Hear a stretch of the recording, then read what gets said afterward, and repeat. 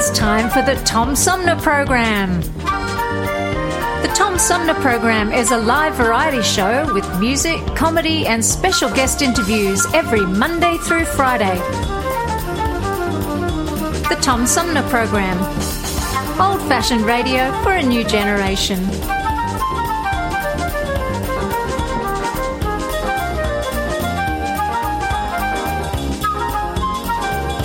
Our theme music is Fruit of the Louvre, provided by Flint composer-producer Howard Eddy.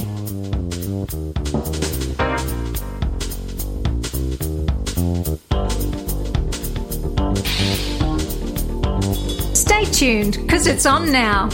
Old-fashioned radio for a new generation. The Tom Sumner Program. Have you lost your job and your healthcare coverage due to COVID-19? You're not alone, and Genesee Health Plan can help. I called and they provided healthcare enrollment over the phone with Medicaid, healthcare.gov, and Genesee Health Plan. They made sure I had access to doctor visits, my prescriptions, and more. Getting healthcare coverage can be confusing. You don't have to do it alone. Get help with GHP. Call 844-232-7740 or go to GeneseeHealthPlan.org. We're in this together, and together we'll get through Right now, it. the COVID-19 vaccines are available to millions of Americans, and soon they will be available to everyone. This vaccine means hope. It will protect you and those you love from this dangerous and deadly disease. I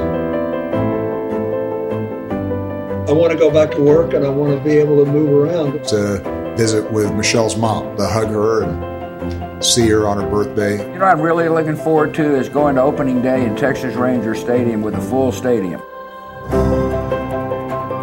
We've lost enough people, and we've suffered enough damage. In order to get rid of this pandemic, it's important for our fellow citizens to get vaccinated.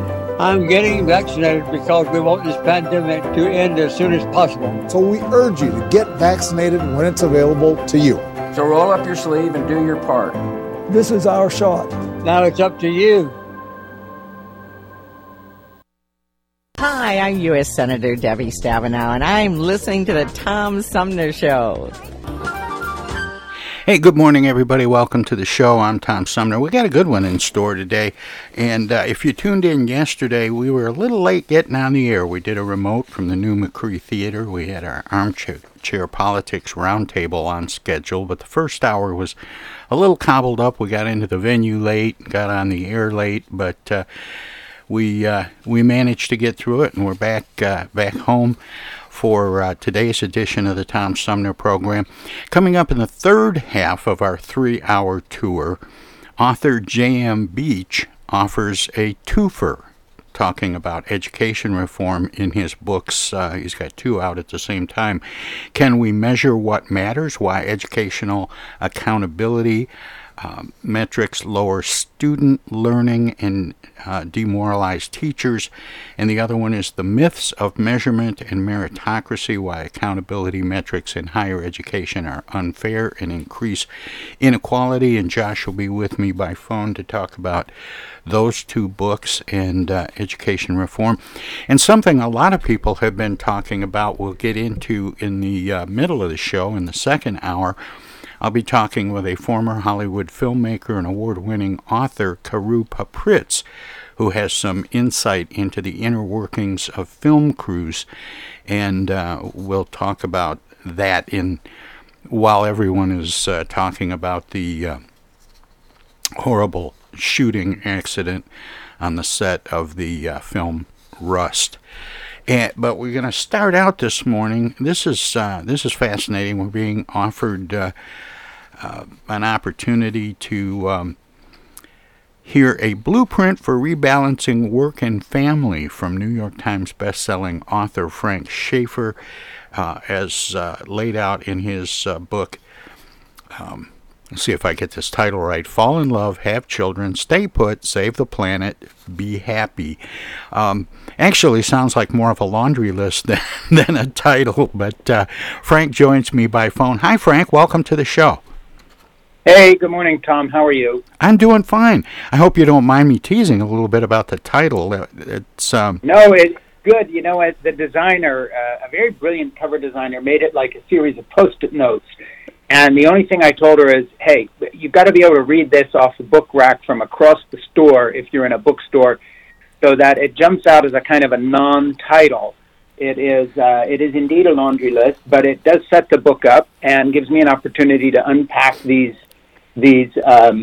requests, if you want to put them that way: fall in love, have children, stay put, save the planet, be happy, one at a time. So it's kind of like a question comes from each of those pieces of the title, and so far people, smile when they see it. So that's a good sign. They know that I've done something a little weird there with the title, and it's working in terms of drawing curiosity to the book.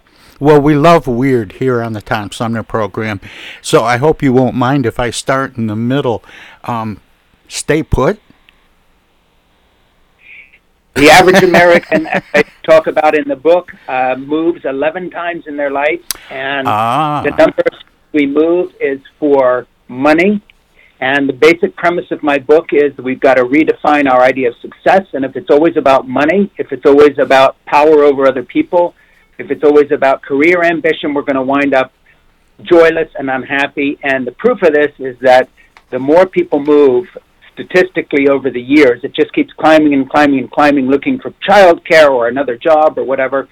The same statistics mirror image with studies on loneliness and separation and feeling alone and broken relationships. And so it all comes back down to community and caring for one another. And if your bottom line is just money and your job title, you're going to have a problem. And, of course, right now, if you look at the headlines in just about every newspaper or magazine in America, there's an article or a piece out today, yesterday, the day before, on what's called the Great Resignation. People either quitting their jobs or insisting on continuing to work from home after COVID lockdowns. And so, my book, in a way, is about something that's already happening around us. I'm not making this up.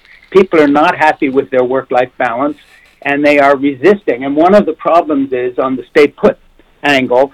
We move for jobs, whereas actually if you want to be happy, you need community. And you can't put roots down and know the neighbor up the street or the person on the floor where you live in your apartment building, or have somebody nearby to help with kids, whatever it is. If you just always grab the most money you can make and move for jobs, there are other reasons for where you live besides economic. And sadly, we see everything through the eyes of corporate America, and it's just not working for people. I wonder to what degree the U.S., America, if you will, the history of American manifest destiny and how much that's wired into the DNA of Americans as individuals, this sense that you always have to go further, have more. I think you're absolutely right. But the thing is, Tom, you and I are living in a day and age when we're running into the limits of that. I mean, put it metaphorically, we've hit the Pacific and there's still Hawaii out there to take. And after that, what? So, really the quality of life is living within certain limits rather than having this fantasy that if you just keep moving partners or change lovers or adopt a new career, that somehow this is going to make things work out.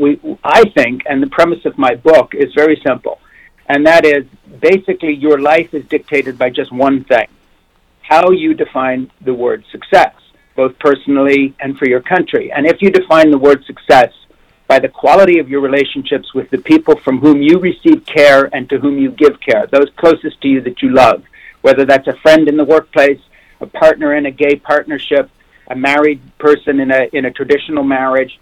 The point is, if that's how you define success, the quality of those relationships, you're going to have an entirely different life than if you define success simply by job title and material consumerist ambition.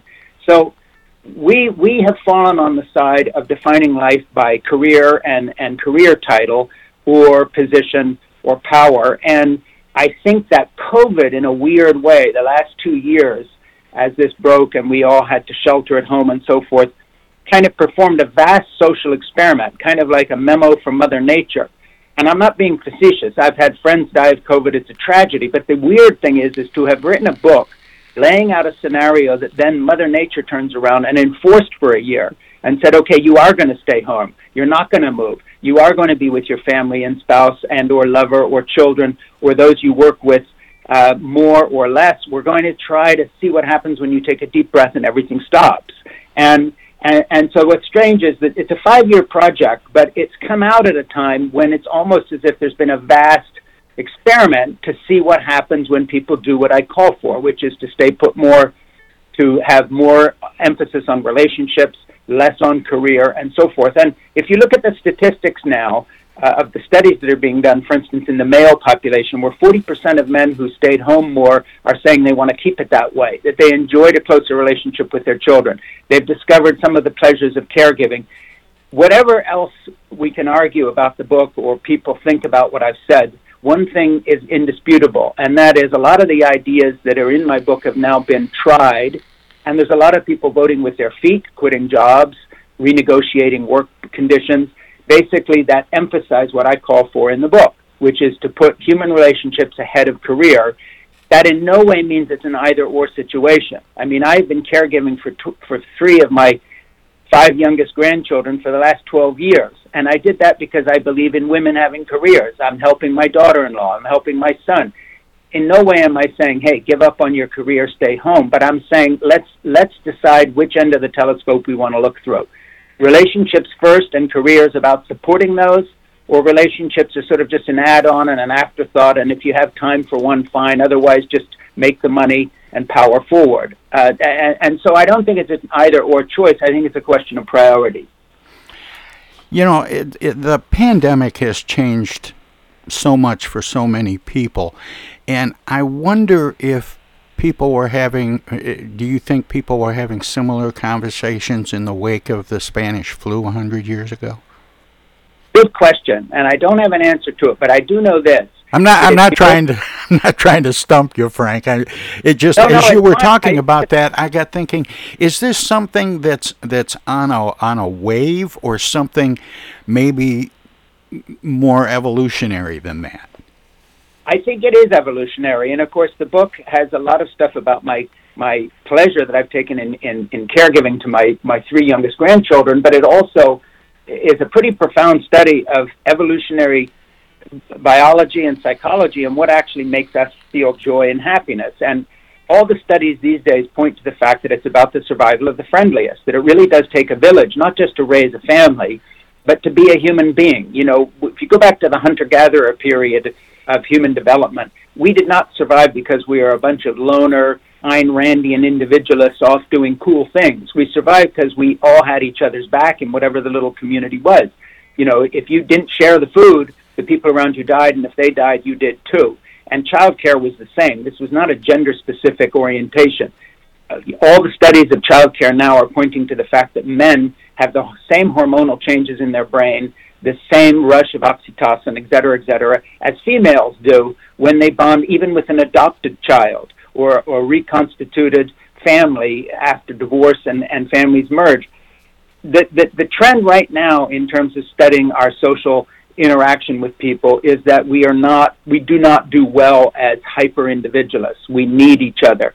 And unfortunately, the way our business lives are structured and our jobs up until COVID have almost seemed to ignore this. For instance, I'll give you an example. My daughter is a CEO of a company in New York City that does investments in energy projects. She talks about the fact that she's working with women who have delayed childbearing because they're chasing career. And she was fortunate. She found a partner that she loved, and they married young. They had their kids, and then she went into a very intense business cycle. She talks about the fact that a lot of the women she works with hide their families because they're living in a corporate culture that says, look, women are a liability. They go off and do this inconvenient thing called having babies sometimes, and then it cuts into their career.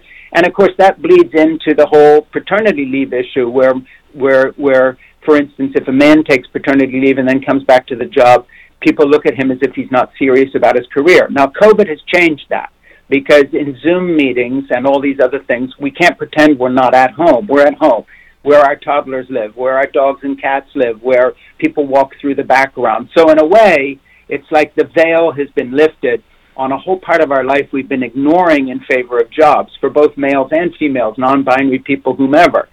So we're kind of in a new day. But to go back to the Spanish flu epidemic, I don't know about that, but I do know this, that if you look at the evolutionary history of the human race, you take something like the Black Death in Europe in the 11th and 12th century, well, the Renaissance came out of that. There was a rethinking. You take wartime medicine that came out of World War I, and all of a sudden you had modern surgical practices that still impact us today in any ER you go into after a car crash. That doesn't mean the bad or hard or terrible thing was good, but it does mean that human beings are very creative, and we learn from situations. So I know one thing for certain, and that is that the only real tragedy that could come out of the COVID pandemic long term would be if we learn nothing from it. So Frank, if we just go back to business as usual, we made a mistake. I hate to interrupt, but I have to take a short break here. I want to talk some more. Can you stick around and we'll talk some more about this?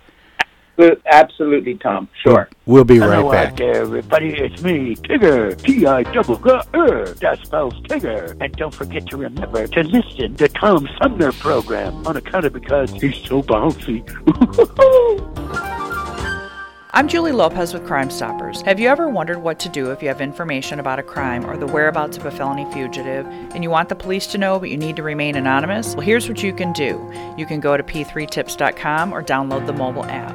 You can go to Crime Stoppers of Flint and Genesee County's Facebook page and click on the Leave an Anonymous Tip tab, where you can call 1-800-422-JAIL. All methods are anonymous, and if your help leads to a felony arrest, you may be eligible for a cash reward. Remember, your voice matters. Our lives have been turned upside down by COVID-19. When a vaccine becomes available, it's critical that all of us get it. What we do as individuals will impact everyone's health, including those who can't get the vaccine. We won't get through this unless everyone takes part. Now is the time to get up to date on all recommended vaccines for both kids and adults. Experts say it's more important than ever for everyone to get their flu vaccine this year. And if you're older, you should get both the flu and pneumonia vaccines, since both illnesses can make COVID-19 even worse. Vaccines are available at a lot of convenient places, so be an example for friends and loved ones and encourage them to get vaccinated too. We all want to reunite, travel, and get back to school and work, but that means we all need to get on board. This is the time to do what's right for each other. Get vaccinated. It's our best shot. Hey, this is Tom from the Tom Sumner Program. Catch me and a gaggle of great guests weekdays on Our Voices Radio, WFOVLP 92.1 FM. You never know who might drop by. Joe Vai from the Blue Hawaiian. Dan Serling. Congressman Dan Kildee. Alexander Zonjic. Actor, comedian Joe Napodi. Woodrow Stanley. U.S. Senator Debbie Stabenow. State Senator Jim Ananich. Comedian Brian McCree. The unknown comic. Mark Farner. And Tom, I want you to know Tom's my friend. You've always got great questions, and you know the material, and you care about it, and that's impressive. Nice to be with you, Tom. And I admire you for reading all of that. I haven't read the whole thing. I'm willing to admit that. Hey, Tom, this is my favorite interview always. It's like having coffee at the kitchen table with you. Tune in Monday through Friday from 9 to 12 right here on 92.1 of a kind, and check out our website at TomSumnerProgram.com. MTA Flint is nationally recognized for continually seeking to provide sustainable, reliable, and cost-efficient transportation for individuals throughout the region. Through work-related and non-emergency medical transportation and Your Ride services, MTA is moving people with future and alternative fuel technologies. More information about MTA Flint and specialized services is available at mtaflint.org. Discoveries. They happen when we least expect them, in places we thought we knew. And discoveries have a way of teaching us a little more about ourselves along the way. Welcome to Flint and Genesee County, where up north meets down south. Home to Michigan's largest county park system and a vibrant culture. A place filled with discoveries we've yet to make, throughout acres of beautiful lakes, wetlands, and woods, and in the diverse city beyond. Where the uplifting melodies of gospel choirs fill the air, where the work of renowned artists color the galleries and museums, where the fresh fruits and vegetables at the downtown farmers market awaken our senses, and where the cultural center and planetarium broaden our view of the world. Let's spend a few days enjoying the wonders of Flint and Genesee County, where the joy of discovery is pure Michigan. Your trip begins at Michigan.org. This is Congressman Dan Kildee, and you're listening to the Tom Sumner Program. Hey, welcome back, everybody. We continue my conversation with the author of Fall in Love, Have Children, Stay Put, Save the Planet, Be Happy, Frank Schaeffer. Frank, welcome back. Thanks for sticking around. Sorry to make you sit through all that. Hey, you know what? I like listening to the commercials. It takes me somewhere else, out of my own head here. Just hearing all that stuff and all the little sound bites of people you've interviewed. It's a pleasure. Well, Frank, we were talking about comparatively, what life is like as we come out of, and I say that optimistically, the COVID-19 pandemic. We were comparing it a little bit to what things might have been like in the wake of the plague or the Spanish flu 100 years ago. But I want to flash forward a little bit. You mentioned hearing sound bites of guests.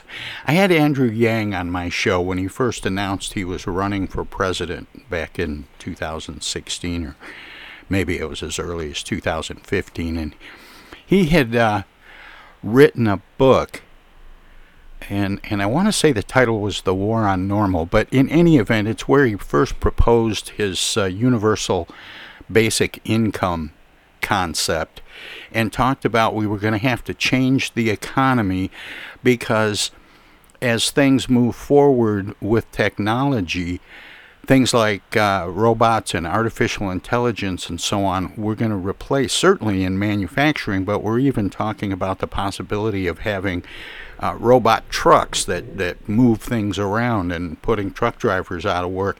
At some point, there won't be as many jobs as there are people, and maybe we need to rethink the economy. Coming out of the COVID-19 pandemic, and with what we've seen and how people are reacting, is it time to start looking at it in a bigger way, not just what we as individuals want to do in terms of working from home or spending more time with family, being a little bit more involved in our own communities than putting work ahead of everything else? Is this a time to start investigating and exploring how we might do things completely differently? Yeah, I mean, I think it goes back to this idea of priorities and how we define success. And what I mean by that is not just success personally, but what does a culture look like that is successful?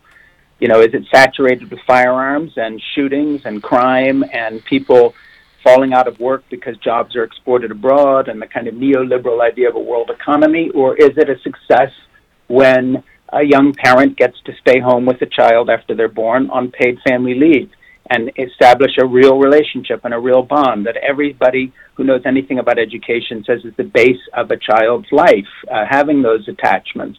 Is it successful culture when we look around and there are not people who fall below a poverty line working 3 jobs for $12.30 an hour, but everybody has a baseline? So Andrew Yang had one idea on how to do this. Other people have others.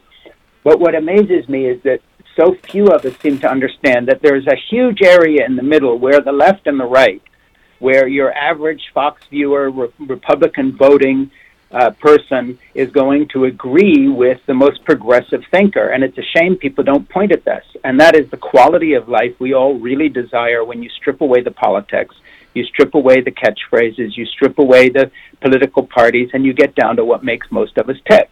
And what makes most of us tick is not politics, it's not career, it's not the economy and sort of in capital letters. It's the quality of our own lives. It's the welcome you receive when you walk in the door from the person you're living with. It's the ability to sit down and feel a little more relaxed and not pressured financially all the time.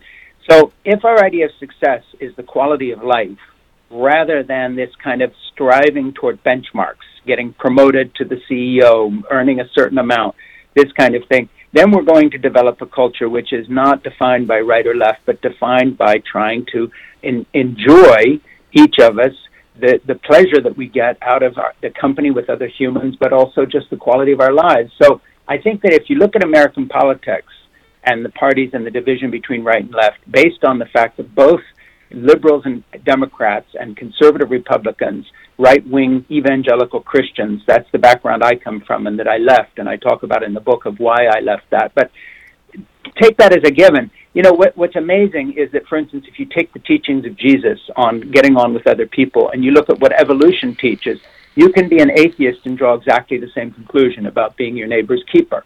So when are we going to get to political leadership that starts talking in terms of evolutionary reality and or morality, rather than just sort of this idea that somehow it's all just a question of budget and numbers and taxation and whether you're going to have a basic income or whatever? And if we could find people who stand up and address the idea of quality of life issues, closeness of parental relationships, grandparents living nearby to help with young children the way, say, I'm helping with my grandchildren now, the pleasure they get out of that, the studies that show that longevity of grandparents goes up exponentially depending on the amount of exposure they have to the child care that gives stimulation to the brain, physicality, and so forth. If we start looking at things in terms of quality of life, it really would change everything. And that's what my book is about. So I hope, and maybe forlornly and idealistically, that, a Fox-watching evangelical parent of a couple children can read my book and disagree with some of it and dislike the fact that I left my evangelical background and call me a heretic, but still come away saying, Frank Schaeffer's not a complete idiot because what he's talking about makes sense to me. And I think there are people on the progressive left, leaders in the feminist movement, leaders in the kind of woke culture, who, if you dig a little deeper, are very dissatisfied with life simply in political terms, and they want also to talk about quality of life. And so I think it's really time to get away from just the politicizing of everything and start talking about who are we as human beings. And evolution sends a very clear message. It's not about the survival of the fittest. It's always been about the survival of the friendliest. That's the only reason, Tom, you and I can even have this conversation. Because somewhere back in 10,000 years ago, both of us have ancestors who were taken care of, who survived. There are caregivers in our history. So whatever's happening next, it's going to depend on one thing, and that is that we see ourselves as caregivers and people who receive care or simply seek power over others. And I think that cuts across right and left. I think that can appeal to everybody. Well, and, Frank, I was teasing you a little bit at the beginning of our conversation about how you went about doing something different with the title of your book and making it kind of a laundry list: fall in love, have children, stay put, save the planet, be happy. But and a lot of what we've been talking about is people deciding to make their own personal life better in terms of falling in love, having children, staying put, being happy, and staying close to that core of family and community. How did Save the Planet make the list? Well, Save the Planet makes the list for a really good reason, and that is I'll give you a mental image, and I'm not kidding around here. If you want to save the planet and you're a new mom sitting on a beach breastfeeding your child, you're in a completely different kind of activity than the 6 guys out there on their jet skis, burning up the fuel, trashing the environment, running over the back of a manatee, scoring his back while they don't pay attention to what's in the water under them. It isn't a question of being good, but it's a question of thinking, look, if life's all about the next cool thing, the next experience in an extreme sport, the faster car, the flashier this and that, you have a completely different impact on your planet than if you're concentrating on the people around you and your community. So it isn't a question of calling people to some higher moral calling. It's where do we find our lasting satisfaction? And we really have to grow out of this kind of adolescent stage of just burn up everything, trash the world around us, seeking experience. We've got to get back into something deeper again and say, look, our survival is not going to depend on everybody not owning anything or quitting using dishwashers or putting out different kinds of, recyclable trash. It's a much bigger thing than that. And that is that if we're emphasizing community and family, then we are going to really treat the people around us differently. Look, I'm a grandparent. I'm pushing 70 here. And I do school pickups and was doing it before COVID and have done it again. I have a lot more in common with people a third of my age, with young kids, than I do with a lot of old white guys my age out there or black guys my age out there who are all into, something that doesn't really connect them anymore to their community. I'm more connected to my community, and I care about the local public schools, the quality of education, the quality of life, because I'm a hands-on grandparent. So all I'm calling for in the book in terms of saving the planet is not some monster ecological program. I am calling for the fact that if we recalibrate our priorities in life and start to get pleasure out of the things nearest us, we are going to consume far less. We are not going to delude ourselves into thinking that that shiny new thing that we buy, whatever it happens to be, is where satisfaction lies. Satisfaction for me lies in the fact that with Nora, who's 7 now, is the youngest of my little grandchildren, I pick her up every day from school, I bring her home, I cook her a snack, I read out loud to her. We're not tearing around burning up the planet. And I'm consuming far less because of that, because I'm not looking for gratification to the next thing I order on Amazon. It's a question not of either or, but recalibration. That's all I'm talking about. It's a step process here. So I think Save the Planet comes very naturally with a community-oriented, child-centered, family-centered life rather than a consumerist-centered life that is all about the next big shiny thing you're going to buy. It's as simple as that, and that's all that my book's talking about. Well, and I wondered about that, and you put it brilliantly, that by doing these other things on the list, falling in love, having children, staying put, being happy, and centering your life more around love and family, that just by virtue of not being out buying things, not commuting to work an hour away every day, and some of those things that we've gotten in the habit of doing over the last 40 or 50 years, that it's better for the planet organically. I mean, it happens kind of on its own. Yeah, exactly. And it's not even a question of saying, hey, you got to change your lifestyle, do more recycling. You don't have to join Greenpeace. No, you don't have to do any of that, because listen, I'm not joking here. If you're calibrated towards those relationships, I'll just give you one crazy, stupid little example. I have a little vegetable patch, okay?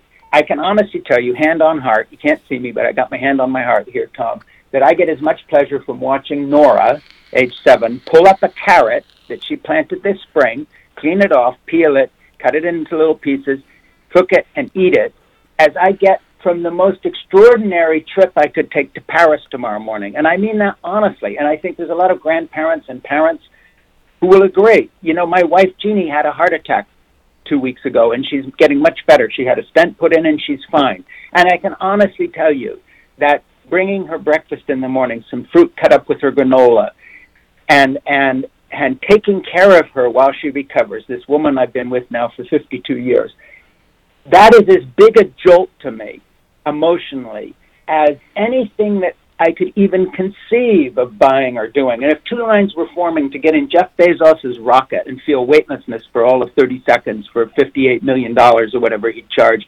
and literally the pleasure I get from seeing Jeannie smile at me as I hand her that tray, I'm not being Oprah-esque and maudlin or overly sentimental to tell you that this old guy pushing 70 gets more pleasure out of that. So now if you extrapolate that out and you think about a whole life to birth through death cycle of experiences that center on those sorts of things, because you've got a little bit of space to step back and say what really matters to you, this is a life that is not going to consume the planet at the same rate as this sort of materialistic, you're only as good as your last job title, thrill-seeking, buying stuff all the time, looking in the wrong places for validation, consuming, streaming everything, signing up to another 3,000 things you can stream from. If you're looking for that, first of all, it's not going to work. You're going to get to my age and wonder, what the hell have I done with my life?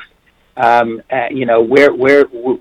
are the people I'm close to that I'm going to receive care from, not just give care to? But secondly, it is consumeristic. It's they talk about these container ships being stalled off our shore, so we're going to have less to buy for Christmas. Well, gee whiz, that's not what Christmas is to me anyway now. Christmas to me is the gathering of a family, and it doesn't depend on having yet another flat screen something or other, to unwrap. And I think there's a lot of people on the right and the left, Fox watchers and MSNBC watchers, that if you just dig under that little superficial layer of anger and division, could hear this message, and that's my hope. So I just hope that in focusing on these very basic things, we've got something here that maybe crosses what you might call party lines and really speaks to something basic that we all long for. And that's what I'm hoping people get out of my book.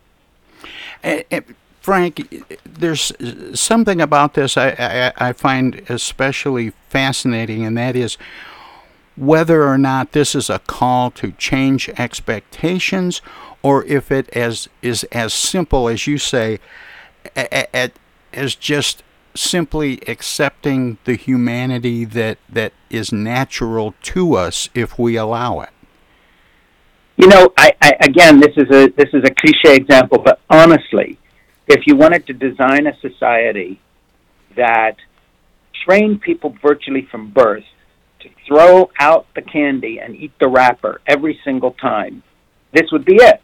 You know, we tell young people in college, don't fall in love now. You don't have time for that.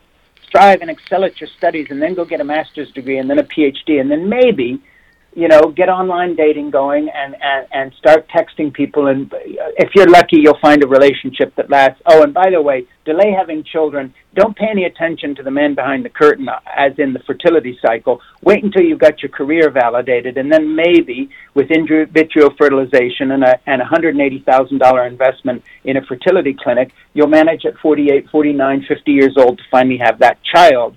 And then you wake up one morning like David Letterman, for instance, or Clooney, or these other people, and they say, you know, they're pushing into their 60s saying, gee, I wish I had known when I was younger the pleasure I was going to have being a father.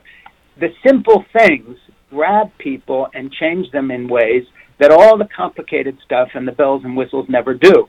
Some of us find that younger, some older, some never, but when you look at the curve of what brings joy in life, you know, people are not on their deathbed saying, wow, you know, I only made vice president. If only I had just, you know, worked a little harder and gotten that PhD, I could have been president of the company. No, they are looking around to see the loving faces around them in which they see written the joy of a long-term relationship. And so, you know, if you're looking at the face of the people who love you and care for you, to whom you give care and receive care for your validation, you've got something there.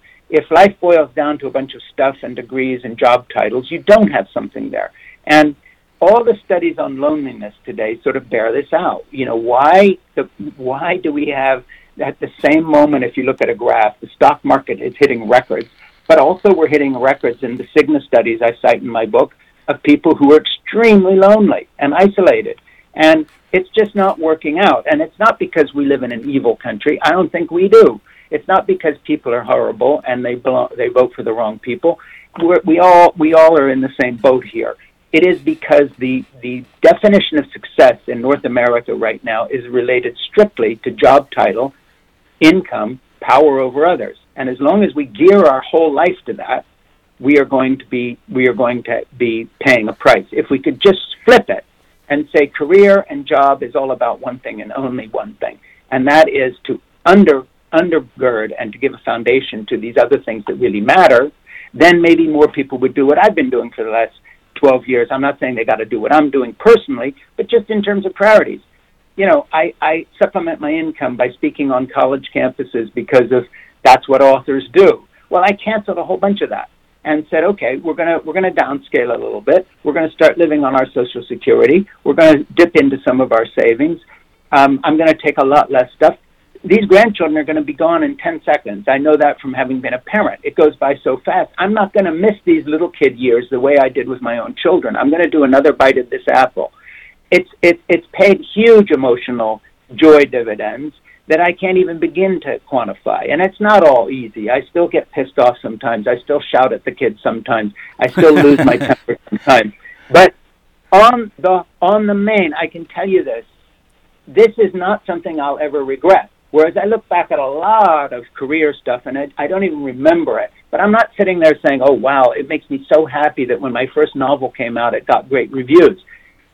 I do not wake up in the morning thinking about that. I wake up in the morning thinking about the fact that I love that my little granddaughter, 7-year-old granddaughter, Nora, is really getting into Alice in Wonderland. And I'm reading it to her every day, and she loves it. And she asks questions. There's so much more in that than any of the stuff that I do that's, you know, more high-powered in my past. So I'm just trying to pass a little of this on to people and say, hey, take advantage of COVID. Don't waste this crisis. Don't waste the crisis. Take a deep breath and say, what can we learn from this as we come out? Don't go back to the normal that was before. Let's have a new normal, and that's what I'm calling for. Well, Frank, this is fascinating. I just heard an interview with Paul McCartney, who has turned 80, and just within the last year or so, released an album of new music, McCartney 3, I think it's called. But during the interview, with all the stuff they could be talking about, it was amazing to me the number of times that Paul McCartney brought up his 8 grandchildren. Yeah. Because that's where he's getting his joy with all of the things that he's done and all of the things that he could do. He keeps, circling back to, I have 8 grandchildren and I spend time with the grands, and Yeah, and if you look at a similar thing, I mean, an even more quirky example, Howard Stern, this shock radio shock.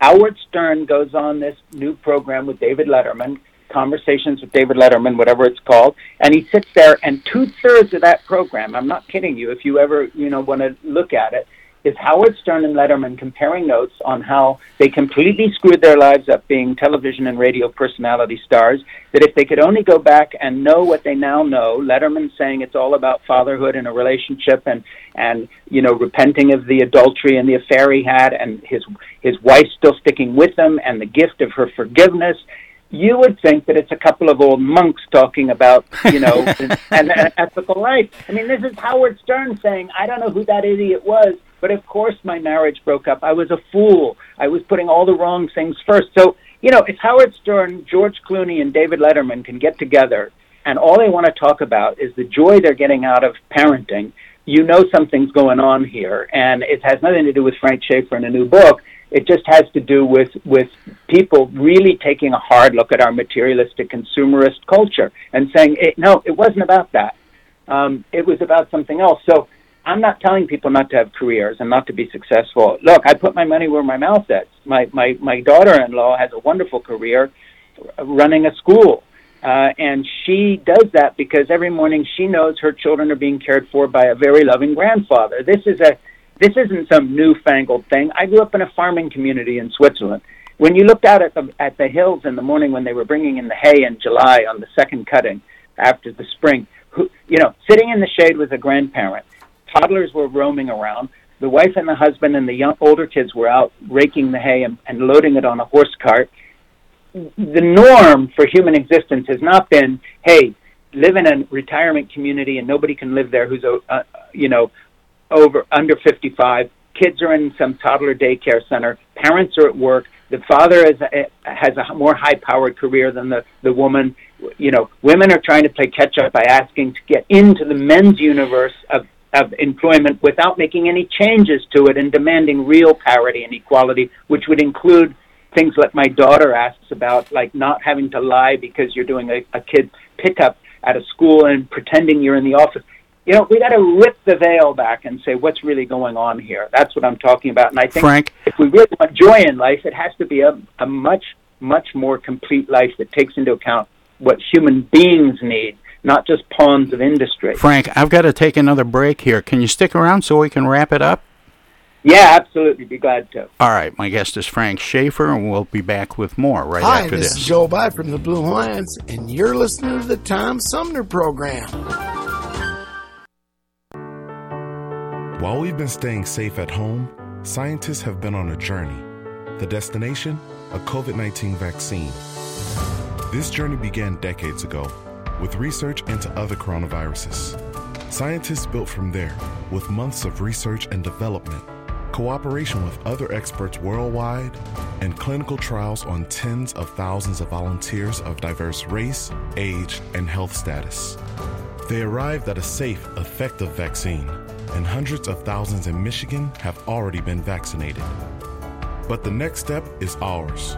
We need to get the vaccine when we can, keep wearing masks correctly, and taking precautions until we reach our destination, freedom from COVID-19, and getting back to the lives we love. Discover the facts for yourself at michigan.gov/COVID vaccine. A message from the Michigan Department of Health and Human Services.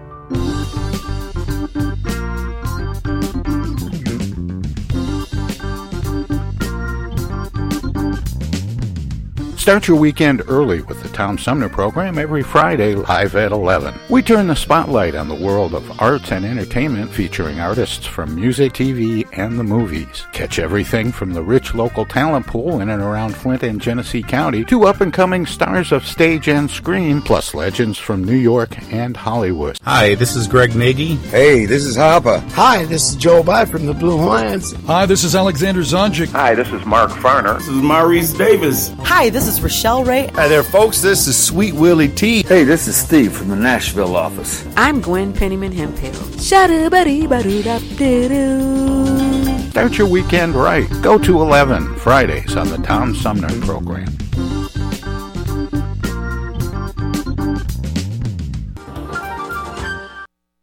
Those hands, no matter whose they are, can spread the germs of many common diseases. That's why I want you to realize how important it is to keep hands clean, to wash them regularly and always before meals with Lifebuoy, which not only removes dirt, but helps to remove germs. Teach the children this habit. Form it yourself. Always use Lifebuoy for hands and face as well as the bath. America, your children have an amazing superpower. That's right. They can help save lives by simply washing their hands. Just 20 seconds of thorough hand washing after they've coughed or sneezed or been outside can help fight against the dastardly spread of germs. Armed with only soap and water and hands, your superhero can protect you, your family, and everyone out there in America land. Amazing! Find out more at coronavirus.gov. A message from the CDC and the Ad Council.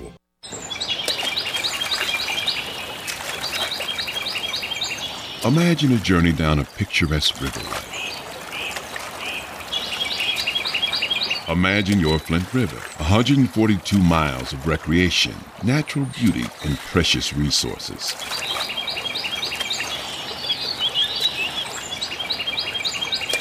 The Flint River is a vital resource that is available for all to use and enjoy. The river and its ecosystem provide unlimited recreational opportunities and natural beauty while supporting wildlife in a vibrant landscape. We all have a responsibility to protect and preserve this precious resource. Learn more at flintriver.org or call the Flint River Watershed Coalition at 810-767-6490. The Tom Sumner Program.com. Hey, this is First Ward City Councilman Eric Mays, and you're listening to the Tom Sumner Program.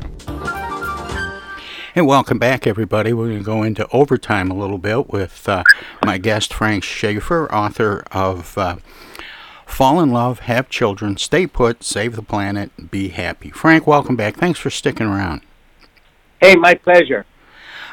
Frank, I always ask guests where, even though we've, we're burning up an hour of radio time, but we're barely scratching the surface of some things that people might want to realize from your book and maybe from some of your other writing as well. So I always ask guests where they can learn more about you and your work, past, present, and future. Do you have a website? Yeah, I do, and I also have a podcast, In Conversation with Frank Schaeffer, so that's wherever podcasts are, and I talk to a lot of interesting guests like you do, Tom. In fact, Tom, I should interview you. Do you ever go on people's podcasts? I have. I don't as a rule, because I'm a terrible guest, but yeah, I have on occasion. Well, maybe you'll get an invitation from Ernie, who helps me produce it sometime. If it comes out of the blue, say yes to this one, because I'd love to talk to you about your experiences in radio and just how all that's changed, and we can have a conversation about that. So, yeah, my podcast, In Conversation with Frank Schaeffer, frankschaeffer.com, and then, of course, I'm on Facebook. You can look up my post there and Twitter as well. And then if people read my book and have questions, they can just simply email me, and I'm not scared about that. I give out my email address. It's Frank A. Schaeffer, all one word, at AOL.com, FrankSchaeffer at AOL. I keep a Gmail account, too, for business, and the AOL personal. If you just put on the subject line that you heard me on Tom Sumner and you want to talk about the book, or you have a book club, and that could be you and your mother-in-law, I will do it. No charge involved. I love to talk to people about my project. Just very quickly as we wrap things up, Frank, what are some do's and don'ts for people that you're hoping they'll get out of this book? Well, the most basic is don't define yourself by your career title, and stop defining other people by career titles. Everybody always asks, well, what do you do? And, of course, we all know, Tom, what they mean by that. You do radio and I write books. Next time, give them an honest answer. I love my wife. I'm fighting with my children. I take care of my grandchildren. What you do, who you really are, is nothing to do with your job. And so stop defining yourself by that. And then the second thing is really try to decide whether you define life by an idea of success that makes other people a lot of money, and some of them billionaires, but doesn't leave you with much, or whether you define your idea of success by the richness of the experience that you have in connecting with other people. And don't let all the stuff get in the way. Obviously, we all need to earn a living, but after we do that, joy is not found in just making more all the time. And, when you look at our billionaires as role models, I'm sorry to say this, but a lot of them seem to me to be sociopaths. They don't seem to care about anything around except themselves. These are not happy people. I don't think there's much joy in simply, that kind of lifestyle. I think how much more joy there would be for a guy like Jeff Bezos if everybody who worked for Amazon, if you interviewed them at random, they said, listen, I've got these benefits. The union was organized by the man who owns the company. I'm making $33 an hour as starting pay with full medical. What a wonderful man to have a company that is making so much less money so we can all have a more complete life. He mandates a year of leave for anybody that has a child. You come back and start in the same position you were before. This would be possible. And it would be possible if we didn't have a bunch of sociopaths running our biggest industries who don't seem to care. We could reconstruct our culture if we really started putting people first. It would be a very different society. It wouldn't be socialist.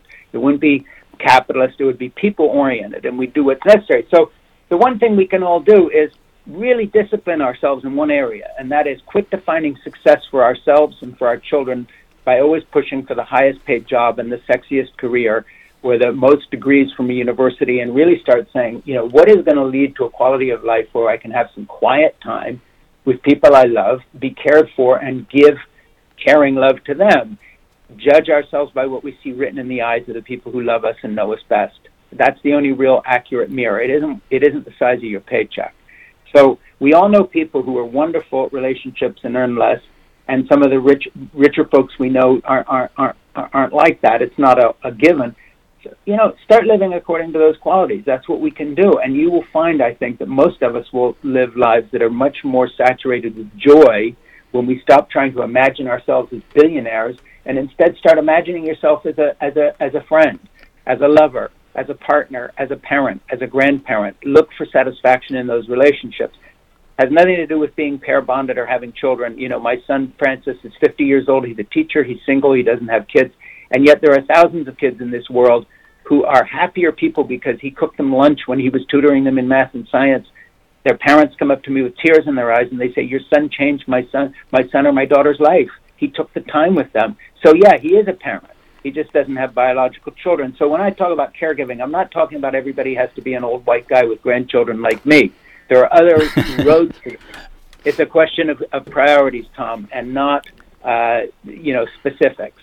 So I just say, everybody redefine what you mean by success for yourself and the culture around you, and we can start to change things.